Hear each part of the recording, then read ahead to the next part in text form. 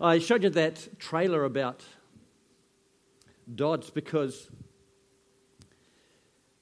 in the natural you think, how can a conscientious objector ever do any good in a wartime situation? But here's a guy full of the love of God who absolutely went out and transformed his world.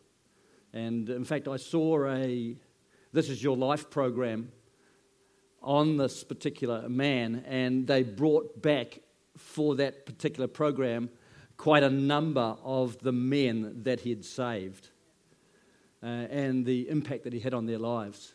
Because today I want to talk about the power of the transformed life. When my kids were young, on one of my overseas trips, I brought back, I think it was from Hong Kong, a bunch of toys that had the ability to transform. This is in the days before the movies, guys. These things were absolutely amazing. We bought one that was a boat that actually went, and I remember them using it in the bath, and then they pushed a few buttons and pulled it out, and it transformed into a mighty warrior. And these things were just absolutely super robots. They had the ability to do all types of things that they couldn't do in the original form. They transformed into something better, something more powerful, and the kids just really loved them. And why I mention that is because most of us have a fascination with transformation. Whether it's a caterpillar being transformed into a beautiful butterfly. My grandkids had a chrysalis, a monarch chrysalis, which they kept inside, which they watched transform and which they watched fly away. And every monarch butterfly that they see, oh, there goes Tilly. There goes Tilly. I haven't got the heart to tell them that Tilly died a few years back. But they love it. We get fascinated with transformation, whether it's Beauty and the Beast, you know, that kiss of love changing the dying beast into a handsome prince. We have a fascination with transformation. Something or someone ordinary transforming into someone extraordinary just captures our imagination, whether it's mild-mannered reporter Clark Kent transforming into Superman, or whether it's the high school student Peter Parker becoming the hero that we call Spider-Man. We are fascinated with transformations because in our heart of hearts, we hold on to the hope that with a miracle, ordinary people like you and I can become extraordinary and make a difference in this life. That miracle is a reality because we've been created in the image of God. We've been created with a plan and a purpose in mind. On the outside, we might look ordinary, but within us are the seeds of transformation, the possibility to make a difference, to fulfill a meaningful destiny. But for this to happen, we need to see transformation from perhaps what we are to who we've been created by God to be. And the transformation is what the Bible calls being born again. Before that transformation, we just know that something's missing in our life, and life doesn't really make sense. And that something that is missing is a relationship with God. Transformation in our lives happen as we have an encounter with Jesus, or as we hear and respond to the gospel or the good news. Now, the good news message that most of us have heard and most of us here this morning have responded to would be something like this. God's real, and He made you, and He wants to have a relationship with you. I remember the first thing that happened when I was born again was I just had this knowing, this absolute assurance that God was real. That God, this God that I'd heard about in children's church, was actually real. Second thing about the good news is that every one of us have sinned. Every one of us messed up. And it's our sin that separates us from God. The third thing that we know is that Jesus Christ God's Son came to earth and allowed himself to be killed so that he could take the punishment that our sins deserved. And fourthly, Jesus rose from the dead, proving that what he said was true. And now that if we were to repent of our sins, say that we're sorry for the things that we've done, and trust in him for our salvation, we'll be forgiven, we'll be accepted, we'll be indwelt by his Spirit, and we'll start a relationship with God. Good news, by the way, is not good advice. What's the difference between good advice and good news? Well, news is something that has already happened. Advice is something which we might want to do. So when we pray, when we read the Word, when we obey God's guidelines for living, we do it not because we're trying to earn eternal life.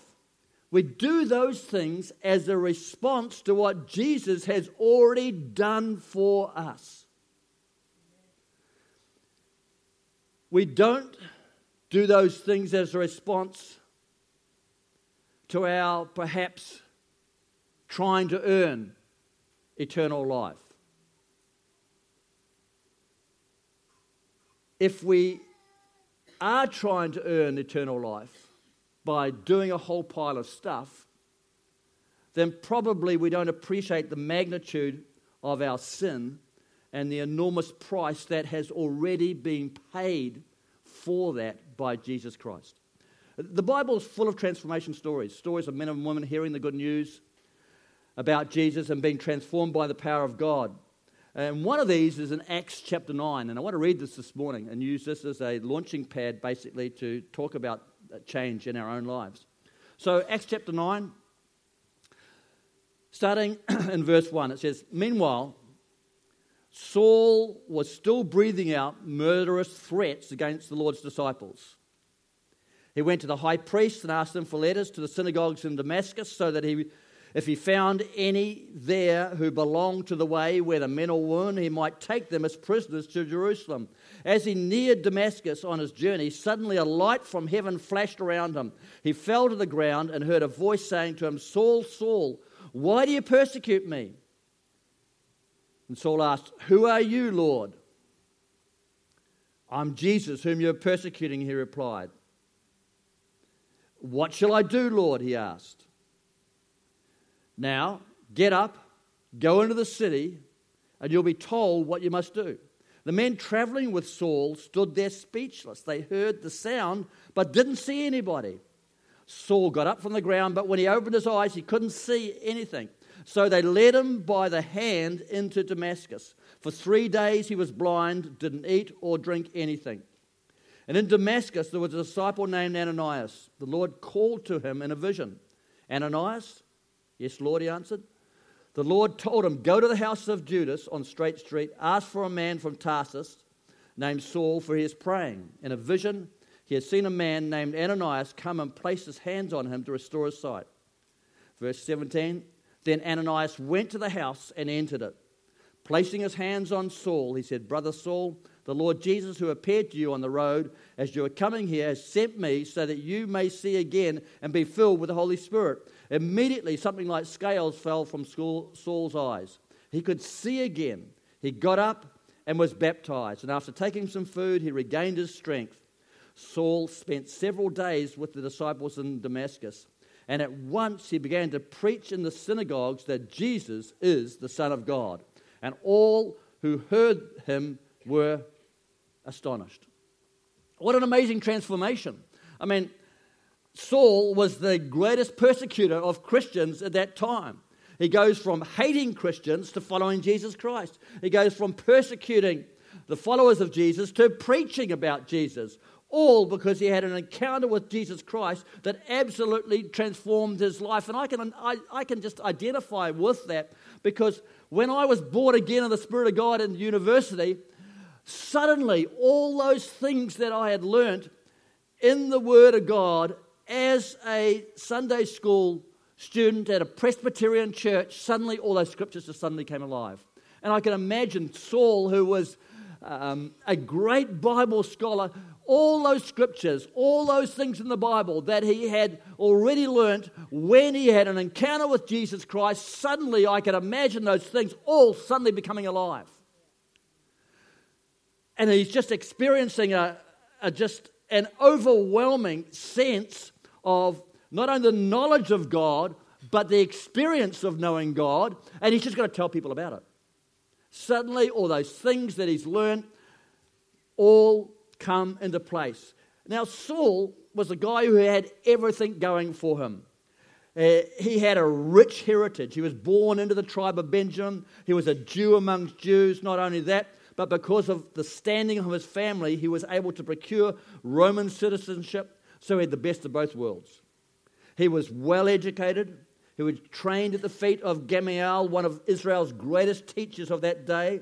He was ambitious. He advanced quickly up the ranks of the Pharisees and had the ability, the desire, and the talent to exceed all of his peers. He was incredibly religious.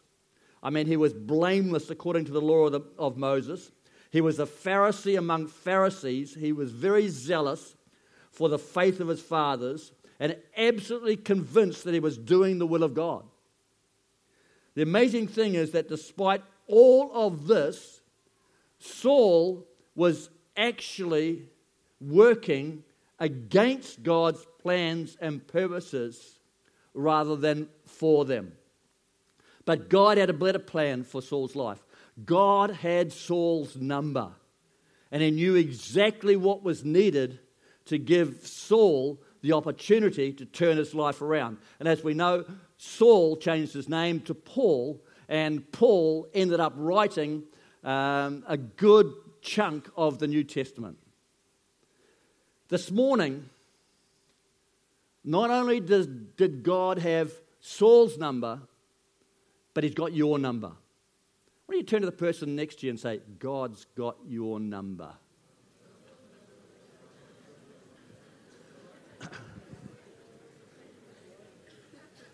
By the way, it's great to have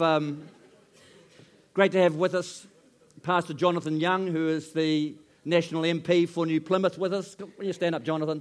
Good to see you. One of our Christian politicians whom we want to see a lot more of. Amen?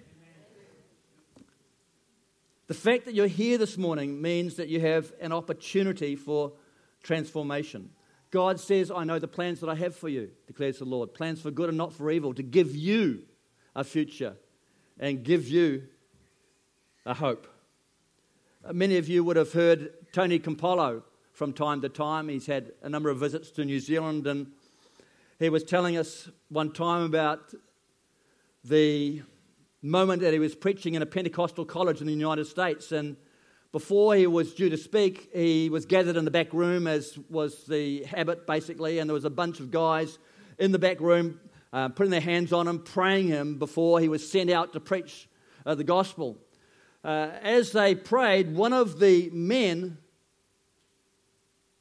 didn't pray for Campolo at all, or for the meeting. Instead, the man went out and started praying for some guy named Charlie Stoltzfus. And this guy was saying, Dear Lord, you know Charlie Stoltzfus. He lives in that silver trailer down the road about a mile. You know that trailer, Lord, just down the road on the right-hand side, about a mile? And Campolo's saying to himself, knock it off, fella. Don't you think that God knows where this guy is? You don't have to keep on reminding him by repeating his address. Anyway, this guy goes on and on and on. Lord, Charlie told me this morning that he's decided to leave his wife and 3 kids. He told me that he was walking out on his family. Lord, step in, do something, bring that family back together again. And he kept on going on and on and on about Charlie Stoltzfus, leaving his wife and kids, and giving God a constant reminder that he lived in a silver trailer about a mile down the road on the right-hand side. Finally, prayers are finished. Campolo goes out, preaches. After he's finished, he gets in his car. He's driving down the motorway, heading for home, and as he gets onto the motorway, he noticed a hitchhiker.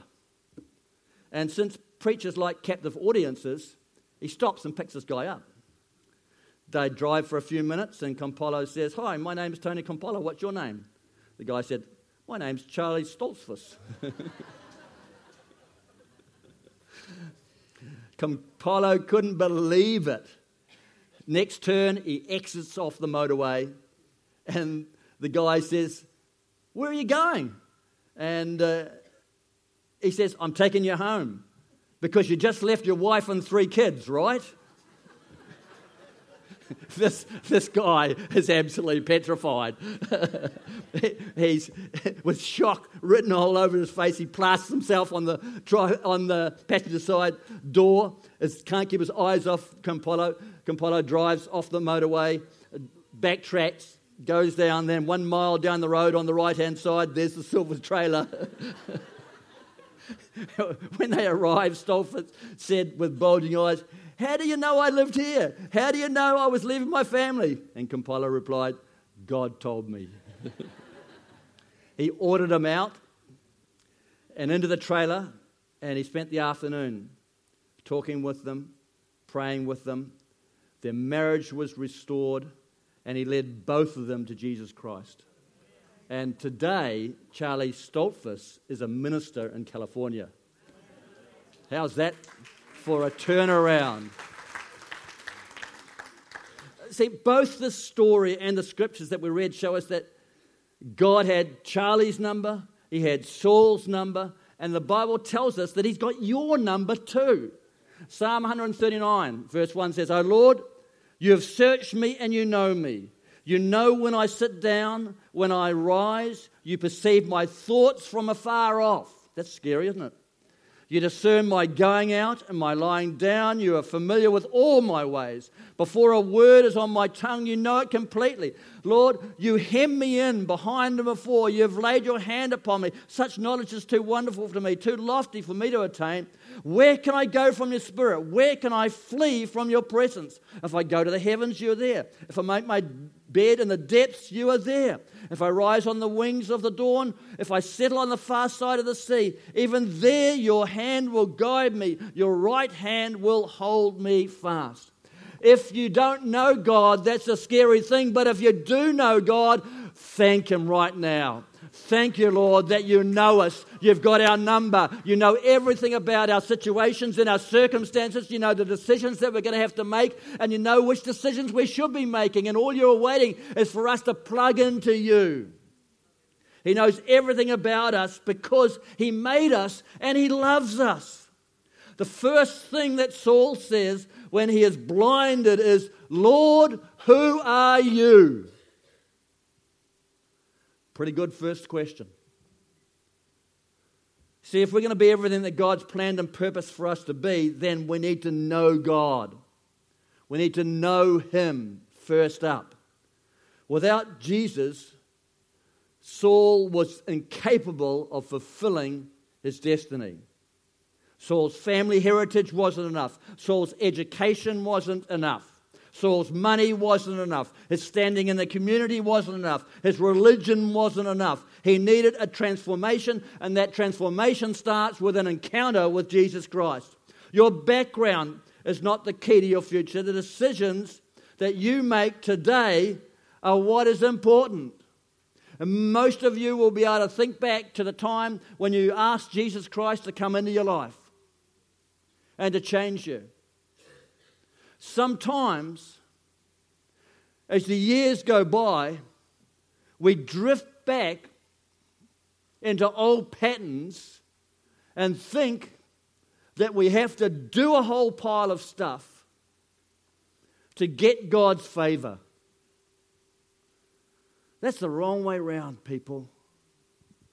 We do a whole pile of stuff because we love God and we're so appreciative of what He's done for us. You remember that time in the Gospels where a woman who had been a prostitute came and broke an alabaster bottle of oil over Jesus, washed His feet with her hair. And Judas, who wasn't exactly born again, who is the money man, basically responds to this act of love by saying, what a waste of money. We could have taken that, sold it, and to put a religious context to it, and given it to the poor. But Jesus said, hey, can't you see that this woman loves me so much because she's been forgiven so much?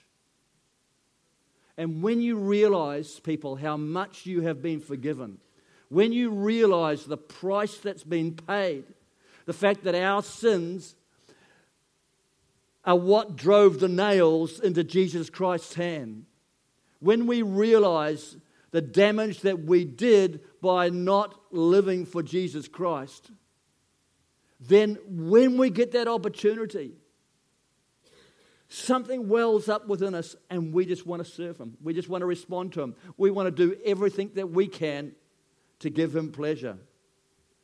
The second thing that Saul says, once he knows that it's Jesus, he says, what do you want me to do? What do you want me to do? That's a pretty scary thing, putting your life in somebody else's hands. What do you want me to do? Well, God then tells Saul the next step. We need to follow God's plans and His leading in our lives. It's not enough for you to ask Jesus Christ to come into your life. We need to respond to the Lord by surrendering control of our life to Him and making Him number one in life. And you find that when you release the control of your life over to the Lord Jesus Christ, just a huge burden is lifted. I love that scripture which says that the heart of a king is like streams of water in the hands of the Lord. He can turn it this way or that.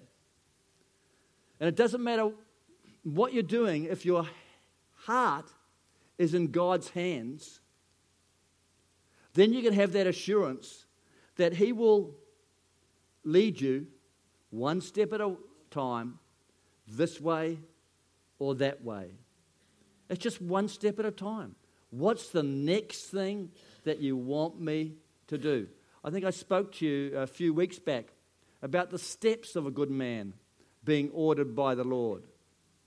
How Stephen and I never had a vision for ministry, unlike my older boy Peter, who had a vision to go and lead worship. Stephen and I never had a vision for ministry, but God, because He had our hearts, could guide us and lead us. And this morning, if your heart is in the hands of the Lord, you can have that peaceful assurance that He can guide you and He can lead you any way that He wants to take you. If your heart is in the hands of the Lord, there is just an incredible peace and rest that comes from knowing that you are where God wants you to be. If you haven't got your heart in the hands of the Lord, there is an incredible anxiety that comes from straddling a barbed wire fence, knowing that you're going to be nicked any time. The reality is, we need to be 100% serving God. We're going to spend eternity with Him or without Him. So now is a great time to accept His loving leadership in our lives because of everything that He has already done for us. Because God loves us so much, He sent Jesus to die in our place so that we can have eternal life when we really don't deserve it. Some of you are living beneath your change potential because you haven't realized that price and that sacrifice that has been made for you to have eternal life. And so if there's an area of your life and your lifestyle which you don't allow God to change, and then transformation in your life will be small and the difference that you will make in this world will be small compared to your surrendered potential. Saul made a difference because he realized that Jesus Christ had died for him, and so the least that Saul could do was to completely follow Jesus. In fact, he said to the Philippian church, he said, "Whatever was to my profit, I now consider loss for the sake of Christ. What is more, I consider everything a loss compared to the surpassing greatness of knowing Christ Jesus my Lord, for whose sake I've lost all things. I consider them rubbish, that I may gain Christ." So all those things that Saul had were like rubbish compared to knowing Jesus Christ, to knowing the Lord of Lords, the King of Kings. His relationship with God was everything. So often we get caught up, people, trying to do a whole pile of stuff for God, when God wants us just to take time out and reflect